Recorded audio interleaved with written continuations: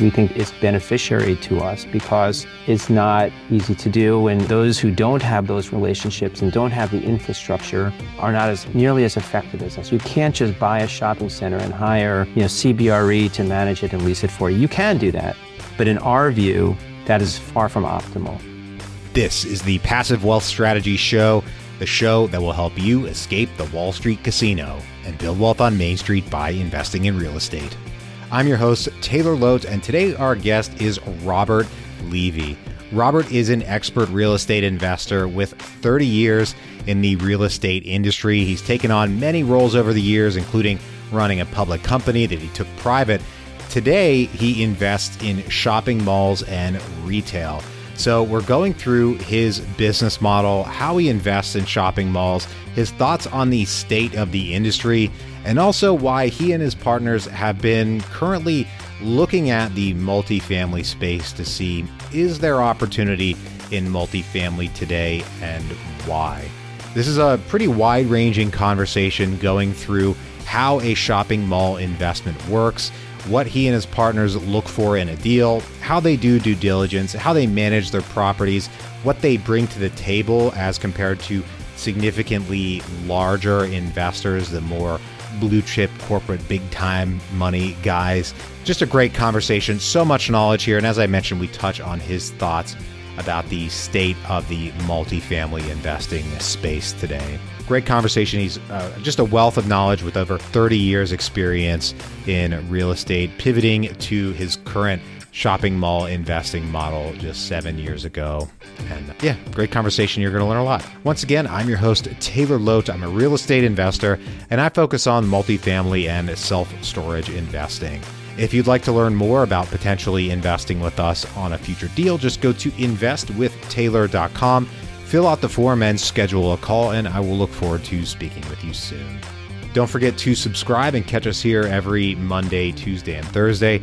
That's when we're here. That's when we're doing it. And if you're just hearing my voice on your podcast app, come and check us out on YouTube. We put these full-length interviews on YouTube so you can see the conversation and join in with the video, join in our YouTube community.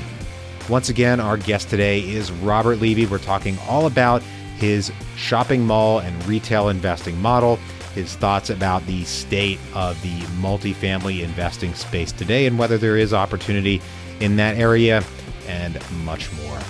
Let's go. Rob, thanks so much for joining us today. I'm excited to dive through your experience investing in all types of commercial real estate and your long history in the space. For our listeners out there who don't know about you and your background, can you tell us about what you do, what you invest in, what's the kind of the current state of your portfolio? Sure. Taylor, thanks to you for having me. So I've been in the real estate business for now north of 30 years, not to age myself, but done a bunch of different things. My partner and I started investing in retail about 7 years ago.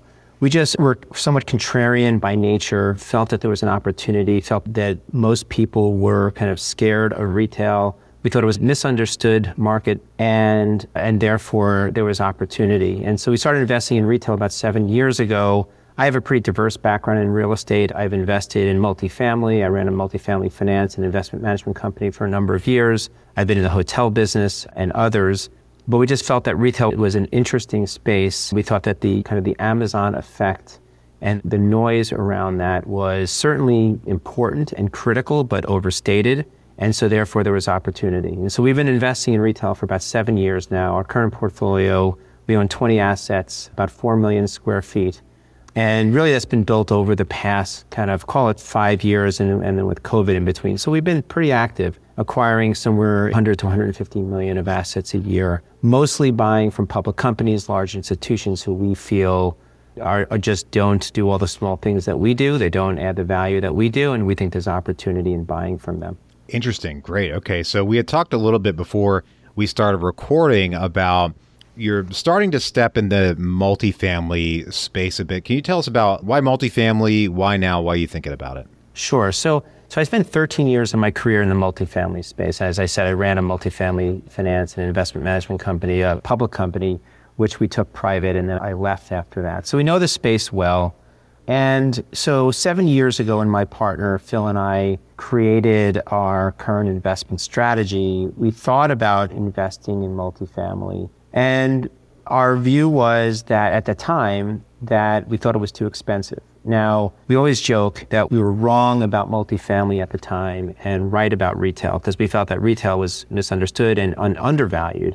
But maybe what we're seeing in multifamily now over the past year or so is not maybe proving us right, but certainly moving more in our direction.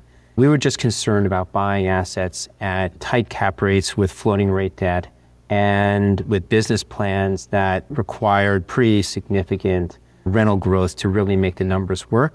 Again, we were wrong 4, 5, 6 years ago, but feels like today there might be some opportunity. So we have not acquired any multifamily. We have only acquired retail, just because we thought it was contrarian and a great opportunity. But we certainly are keeping an eye on the multifamily markets and think there will be opportunity there. Great. So what are your thoughts on, we've seen all these huge interest rate hikes. I think the rate of increase of interest rate, I'm going to say this so redundantly, but interest rates have gone up much more quickly than I think anybody out there possibly expected. And I think faster than any time in history. I might be misstating that, but certainly faster than most people had put into their underwriting in any part of the commercial real estate industry. How do you see that impacting, whether it's shopping centers and retail or multifamily? Is that kind of pushing people out of the commercial real estate space? What are your thoughts about interest rate increases? So it's interesting. So I was the CFO of a public company in the global financial crisis. And one of my great lessons at that time was that debt, if used improperly, can kill businesses, and especially in real estate. And so when we started investing in real estate 7 years ago, we really focused on properly financing our assets. We use low leverage debt. We don't push leverage. We primarily use relationship lenders, banks, insurance companies, and credit unions. We don't do anything in the securitized markets. We don't do anything with floating rate debt. We don't take any interest rate risk in our portfolio. So today, every asset of ours is like that. We have 55, 60% financing. So low leverage, bank financing, no floating rate debt. That's certainly very helpful, and we feel good about that. Obviously, at some point, we're going to sell these assets or refinance these assets, and so rising interest rates could have an impact on our ability to refinance and to sell the assets at a level that we had hoped or underwrote. But we never underwrote cap rate compression. We always underwrote cap rates going up. And because our assets, we always buy them with a very significant positive spread between our cost of debt and our cap rates. Usually we're borrowing at least historically, we're borrowing at 4 or 5%, and our cap rates were in the 7, 8, 9% range. And so we always had a very positive spread and low leverage. So it's not as if there's any risk to our positions. It might impact terminal values on the back end. So we feel from a risk perspective, we're in a very good position. Now, in multifamily has been very different. And again, we haven't invested in multifamily, but what we saw in the multifamily space, in our view, was extremely aggressive and just higher leverage, floating rate debt, very aggressive business plans. That worked for a while. So certainly people made a lot of money for a while at it, but that's going to be a challenge for sponsors and owners to refinance and sell those assets at accretive levels. And so we are certainly keeping an eye on that market to see where there's opportunity to step in, acquire assets or finance assets, provide pref wherever it might be, rescue type capital if there's opportunities there. Interesting. So reading between the lines a little bit, selling at accretive levels is basically selling so you make a profit. Is a kind of regular guy translation of that for folks like myself. But it sounds like, if I'm again reading between the lines accurately, that you might really be painting somewhat of a dire picture. Are you seeing you think there's a lot of opportunity to go in and find folks who are in or deals that are in distress in the multifamily space that were bought too aggressively? Like, are you seeing a black swan event on the horizon, or how can we read between the lines here and learn about where you think the opportunity is? It's hard for me to say because I don't see the breadth of everything that was done over the last couple of years, right? I can just tell you from what some deals that we bid on or saw in the market that we were surprised by the underwriting and the aggressiveness of the transactions. But it's hard for me to say if that was the entire market or a portion of the market and how those deals were financed or not financed. I do feel like there's going to be opportunity. I do feel that there are certainly multifamily properties out there that were financed to aggressively higher leverage floating rate debt with pref behind it or something like that with more aggressive business plans. I mean, it has to happen. It's interesting, like in our space in retail, when we bid on a deal, we're typically one of 4, 5, 6 bidders at most. When you're bidding on a multifamily deal, it's like 1 out of 50, 60, 70 bidders. How do you win a deal when you have 60 bidders? Right? The only way to win that deal is to pay up, exactly, is to be the most aggressive out of the other 59 or 60 bidders that you're beating. Again, it worked really well 4 or 5 years ago because the growth in rents were extraordinary over that period of time. The question is, are we going to ever see that growth, that type of growth again? And if not, if we're seeing no growth, and we're also seeing significant increases in operating expenses, we're seeing significant increases in construction costs, and all of those things are going to impact underwriting and the ability of these sponsors to hit or exceed their underwritings, and I think it's going to be difficult and challenging, and there may be some opportunity there. Interesting. Okay, so appreciate that perspective. So you mentioned a little bit earlier in your shopping center investing, and you were able to manage properties and do the small things that the institutional guys aren't able to do. Circling back up on that, really, what are those small things, and really how do you run a deal in the shopping center industry to make a profit? Because I think a lot of folks are familiar with getting in, buying a multifamily, raise the rents makes a lot of sense, but shopping centers, I think, a bit more opaque. Like, what do you do? Sure. Yeah, so it's actually pretty straightforward. First of all, a couple things. We don't buy enclosed malls. So the enclosed mall space is a very difficult space for a number of reasons and has seen some real challenges, operating challenges over the past few years. So we have never done that. We don't do that. Everything we buy is kind of open air, neighborhood, community shopping centers that are surrounded by the right demographics, that sit on the main roads, have the right traffic counts and visibility and ingress and egress, and they have the right credit tenants, the right layouts, all those things that make retail work. A lot of what we do has grocery anchors, so it'll have a Publix, or it'll have a Kroger or an Aldi or somebody, anchor like that, and then there'll be tenants around it. That's what we like. It's kind of bread and butter retail. And the business plans are pretty straightforward. If you're buying an asset, let's say we're buying a good asset today at an 8 cap, and we're financing it at 6%, or maybe at 8.5 cap, we're financing at 6%. We have positive leverage. So day one, we're creating good cash flow for our investors. Usually our cash and cash returns day one are in the high single digits, 8, 9, maybe even 10%. And then there's usually opportunity to push some occupancy, to push rents. So that's certainly number one. Number two, we tend to put some money into the properties, which we underwrite right up front. So we'll do some facade work, some roof work, things like that, landscaping that'll enhance the property's value and look and feel of it and allow us to improve the tenancy.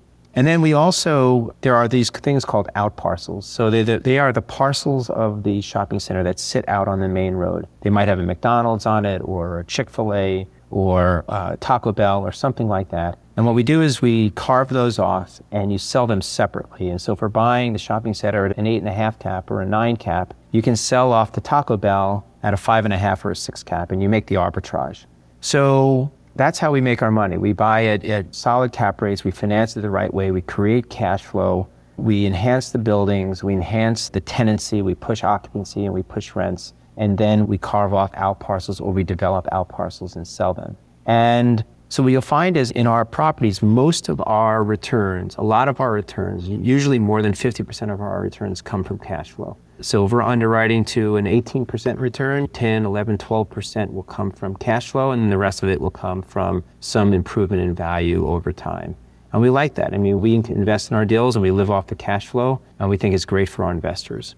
Great. Okay. So how do you handle things like asset management and property management in that industry? I mean, I'm kind of flying blind, a multifamily investor myself here. I don't know the first thing about managing a shopping center. How do you actually run the day-to-day, month-to-month execution? Sure. So it's very different than multifamily, and there's positives and negatives to it.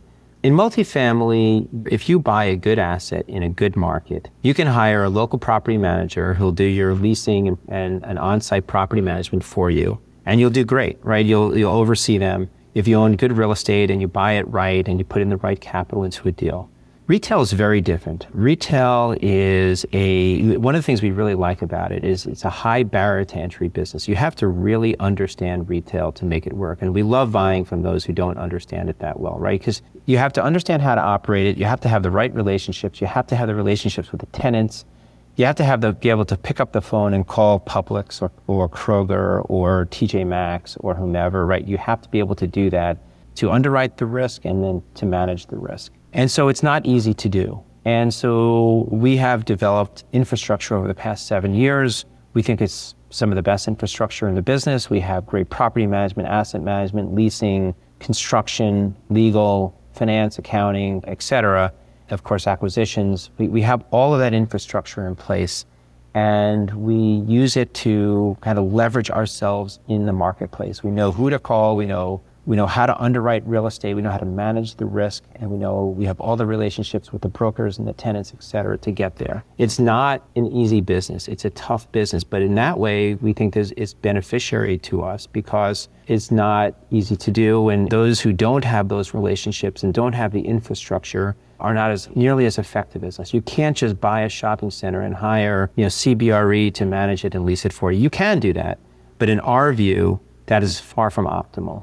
You can do that, but it might not work out well for you, I suppose. So how do you think about and how do you handle market analysis and market due diligence? One of the advantages we have in the multifamily space, you could, for example, say, I'm only investing in multifamily in these 3 parts of Atlanta, and there's probably enough supply there to keep you pretty busy and give you a lot of potential buying opportunities. But when you're talking retail shopping centers, there's just a lot less supply of that in any given market. So you probably have to have your fingers in a lot of different cities around the country. You have to know what you're getting into. So how do you handle that research and due diligence on the market level?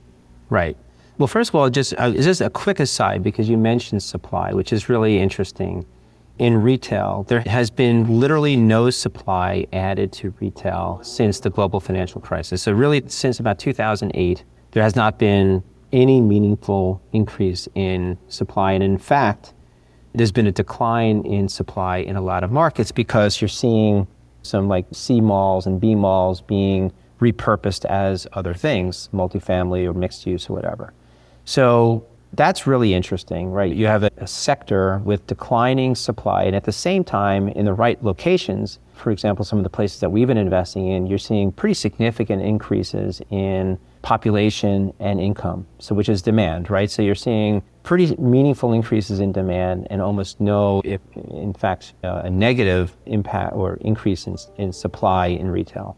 So that dynamic is really helpful. And so you have tenants who want to open up more stores and a lot of them are public companies who have stated publicly they're going to open up more stores. And they have very little place to go because there's no new retail being developed. And the numbers just don't make sense to develop retail. It's going to cost you $300 a foot to build retail, and you can only charge $14 a foot in rent. The numbers just don't work. And so when you buy a good piece of retail, you feel really good about the fact that nobody's going to build next door to you and try to steal your tenants. It just doesn't make economic sense. And so that kind of supply-demand dynamic is really kind of interesting to us.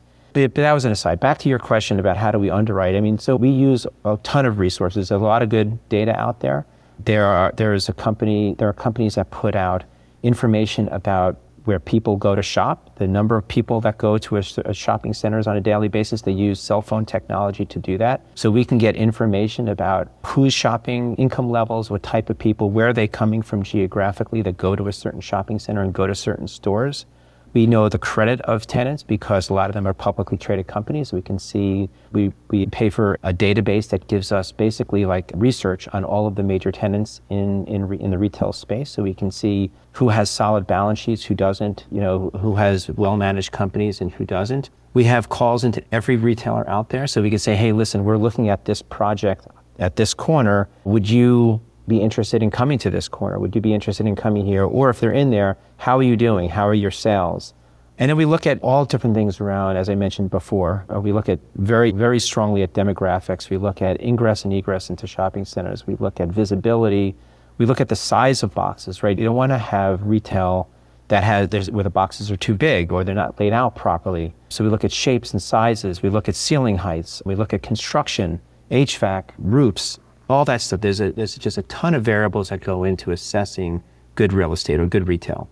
Okay, interesting. So you threw out a few things there. In general, what would you say are a couple of red flags that are like big issues for you? You mentioned boxes that are too big, which is a great example, but any other ones that stick out where you're just immediately like, no, we're not doing this deal? Yeah, bad credit. So if there's a tenancy that has retailers that are just bad credit tenants, where the risk is too high that they're going to leave or they're not gonna perform. Now that could also be opportunity, right, to kind of the other side of that coin, right? If you have a great box in a great position in the center and it's tenanted by a bad retailer who their lease is coming up in a couple of years and they're paying below market rent, you love that situation. But you have to look at the risk side of it as well. So certainly, as you mentioned, size of boxes, the tenancy, demographics, we pay a lot of attention to, right? You don't want to be in a place where you have low income, not low incomes, but reducing incomes that are going down or population that's going down. So that's something we pay a lot of attention to. Those are probably, there's other red flags out there, but sales levels, we look at sales levels at our tenants and we know how profitable they need to be at a certain store to keep it open, to kind of thrive there. And so we could look at sales levels in relation to their costs of operating there. We know what their costs are. And so we want to have the right ratios of kind of sales to their costs. So that's another potential red flag if their cost ratios are too high in relation to their sales.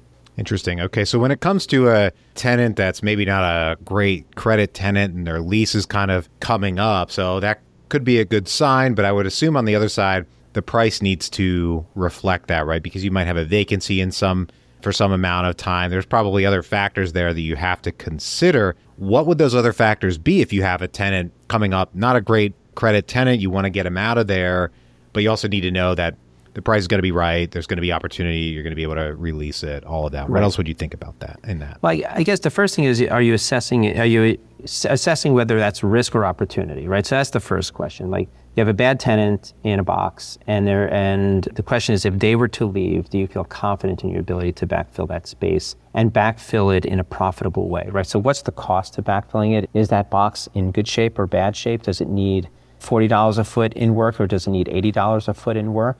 So we can assess all that right up front. So we can underwrite that. What do we think is the cost of backfilling them?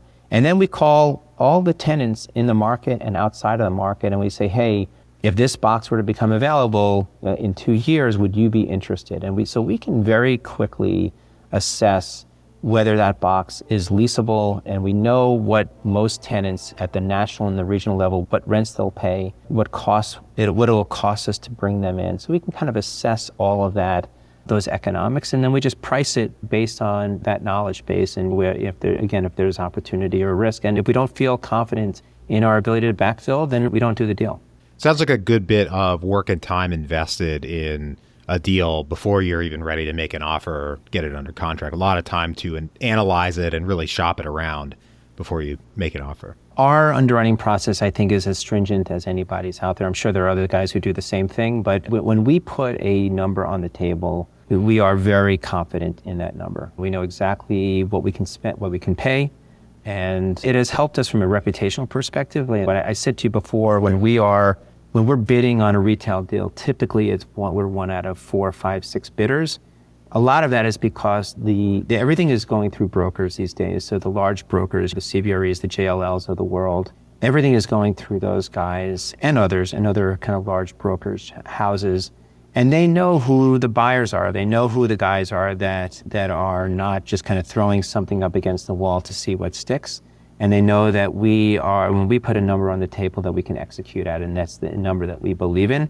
And so that has helped us reputationally, and therefore we see pretty much every deal that comes to market.